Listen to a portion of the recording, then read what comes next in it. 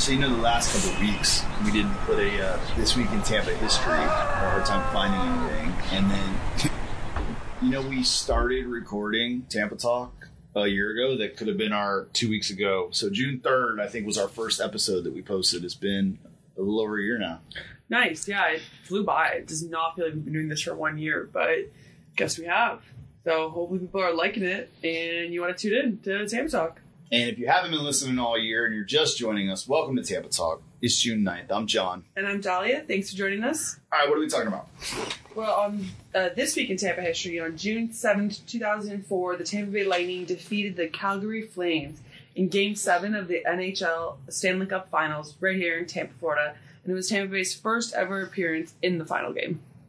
And they've done it a few times since. Yeah, they've done it a couple times since, very recently. That's amazing. In modern news, we have Juneteenth coming up, and so this is obviously a newer holiday recognized at a national level. However, its origin is in 1865. Juneteenth commemorates the emancipation of enslaved African Americans, and it celebrates to reflect and recognize achievements in the African American community. And so there's numerous events across Tampa Bay that will be honoring the holiday. The biggest being the Tampa Bay Juneteenth Festival happening over at Raymond James Stadium. And this is the third time that they're doing this festival. And it will have live performances, food truck, craft vendors, job fairs, and more. So if you're interested in just a good time, Saturday, June 17th at 3 p.m. over at Ray J. In other news, the story that this actually surfaced a long time ago. And so this was about a UT student who got into a car, assuming it was his Uber, and was shot dead. And so we talked about the story when it happened last fall. They released the 911 call, right? They released the 911 call, and it doesn't really provide much. It just has, so for those of you who don't remember the story, a young, 22-year-old kid from UT entered a car intoxicated, assuming it was his Uber. Mm-hmm. The car had another person and their girlfriend in the car. And so the 911 call that was relieved, and he shot the intruder, quote unquote, dead. And so the 911 call that was released has the gentleman who shot the victim, I guess, and goes, hey, someone just broke into my car. And the 911 operator actually offers up, oh, was it a carjacking? And then the shooter says, yes, it was. He goes, it seems like it. Yeah. So it's still unclear, what was so aggressive about the incident that, made it believe it was a carjacking and not just a drunk kid stumbling into your car. But the 911 call does give a little bit more context, at least into the... Yeah, but the dude that shot him is not being charged with anything. I think part of this is it's Florida. Someone comes in your house or someone comes in your car.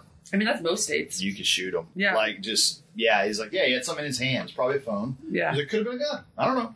Shot him. Yeah, but that's true in most states. It sucks and it's horrifying. And, they talked to some other people he was with earlier that night. I guess some friends were like, yeah, he was hammered. He was being an idiot. We sent him home. Mm-hmm. And then he went and got in the wrong car. Yeah. And that is the end of his story, which is horrible. Yeah, especially at 22. And so, so if you're interested in hearing the 911 call, it's linked there in the article that we shared. I feel like this, let me just transition us to this other story. I feel like it's a decent transition to just think of foolish acting young people. Yeah. Tell me about what happened at Busch Gardens with the alligators. Yeah, so a gentleman named, or I guess you told me not to use that word, gentleman, when they're acting crazy, but a 21-year-old named Jacob Percival jumped over the alligator enclosure. And so they jumped the fence and ended up in the alligator enclosure and were filming videos of them, of him pretending to be Crocodile Dundee, Steve Irwin. That's not Dundee. Crocodile Hunt. The crocodile. What was his name? Crocodile Hunter? No, Crocodile Dundee. No. We were 100% wrong. What do you mean? You guys, I know everyone who knows this is going to appreciate the hell out of this. Crocodile Dundee is a movie from the 80s. That's not a knife. This is a knife. But the Steve Irwin is the crocodile hunter that was killed, I think, by jumping on like a stingray or something like that. Yeah, I'm still pretty sure we refer to him as Crocodile Dundee, but maybe I'm wrong. Oh, you might refer to him that yeah. way. It's just wrong. But yeah, he was like the real life Crocodile Dundee in a way. Yeah, exactly. Yeah, that's Yeah. what people refer to him. Okay. But anyways, that's who he was imitating. And so go check out the video. It's linked there in the article. He was charged with burglary, theft of services, and trespassing, and booked into jail. And so the police enforcement at the park was really trying to say, hey, this is like serious. Like, you're going into enclosures with wild animals, and that is not acceptable. Well, the video is funny. There's all these people like, get out of there, they're dangerous. And he's like, behold, he's like, another Karen, a wild Karen, or Karen in the wild. I will say that when I looked at this article, I realized I might not know the definition of the word burglary. So I guess so he broke in, so breaking and entering, and then he stole services because he didn't pay for admission, I guess, so theft of service. Which I guess, like, what you steal when you break in somewhere doesn't have to be a tangible item. I'm only putting this together from clues from the article, but if anyone out there knows why this is burglary, I'm putting the pieces together, but would love to hear that. And so, in other police officer news, Jane Castor picks the interim Tampa Police Chief Lee Burkott to assume like the full police chief position. Yeah. And so he'll go in front of the county commission later this month to be confirmed as police chief. But Burkott has been a part of TPD since 1997 and has worked in various aspects of the agency, and of course has been interim police chief for the past 6 months. And so they're just appointing him. They say, hey, you've been doing okay. Let's move that forward. All right, so he's now he's full on police chief. This isn't interim anymore. Is that as of June 15th? The county commission, city council still has to approve his role, but right now he's. It's looking like that's going to be our chief. Correct. Mm-hmm. Yeah, and he had a really nice statement about just really looking forward to serving the community, and it's very long, so I'm not going to recite it. But if you check out the article, he has a pretty nice statement about growing up with the agency and like how it's shaped him as a person and how he hopes to serve the city of Tampa. Nice. And some other news, the Entrepreneurial Collaborative Center is hosting a business disaster panel this morning at 9 a.m. So if you're listening to this bright and early, you can head on over there to learn about how to protect your business in the event of a disaster. And so it should be a really great way for owners to learn about how to respond during a hurricane and what the best practices to keep their business safe and like operating procedures. And I think this is great. I mean, hurricanes are a very real part of Florida. And so knowing how to behave when they're at our doorstep is crucial. And then in other business news, the YMCA unveils a $600 million mixed-use project in historic Tampa Heights. And so the current YMCA on Palm Avenue is going to be replaced with a 7-story building. Holy crap. So double the size of the current facility. It's going to have a sky bridge that will connect the actual Y to the corporate headquarters. And it will have just like everything, like a rooftop pool, before school, after school programs. And if approved, construction will start in the summer of 2024. So it's not 100% happening yet.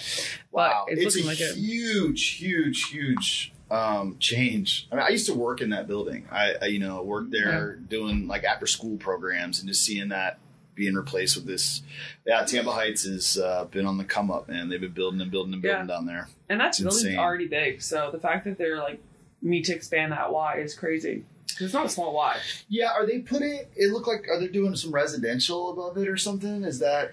Yeah, they're doing they are. They're doing a bunch. So what are those called? The renderings, I guess, are available on the link that we shared. And it looks like the architect on it is Fleshman Garcia Maslowski, who's actually a funder of WellFed Community. Nice. So, yeah, they're a LEED certified architect, too. So you can tell there's like some green space incorporated in the designs and whatnot.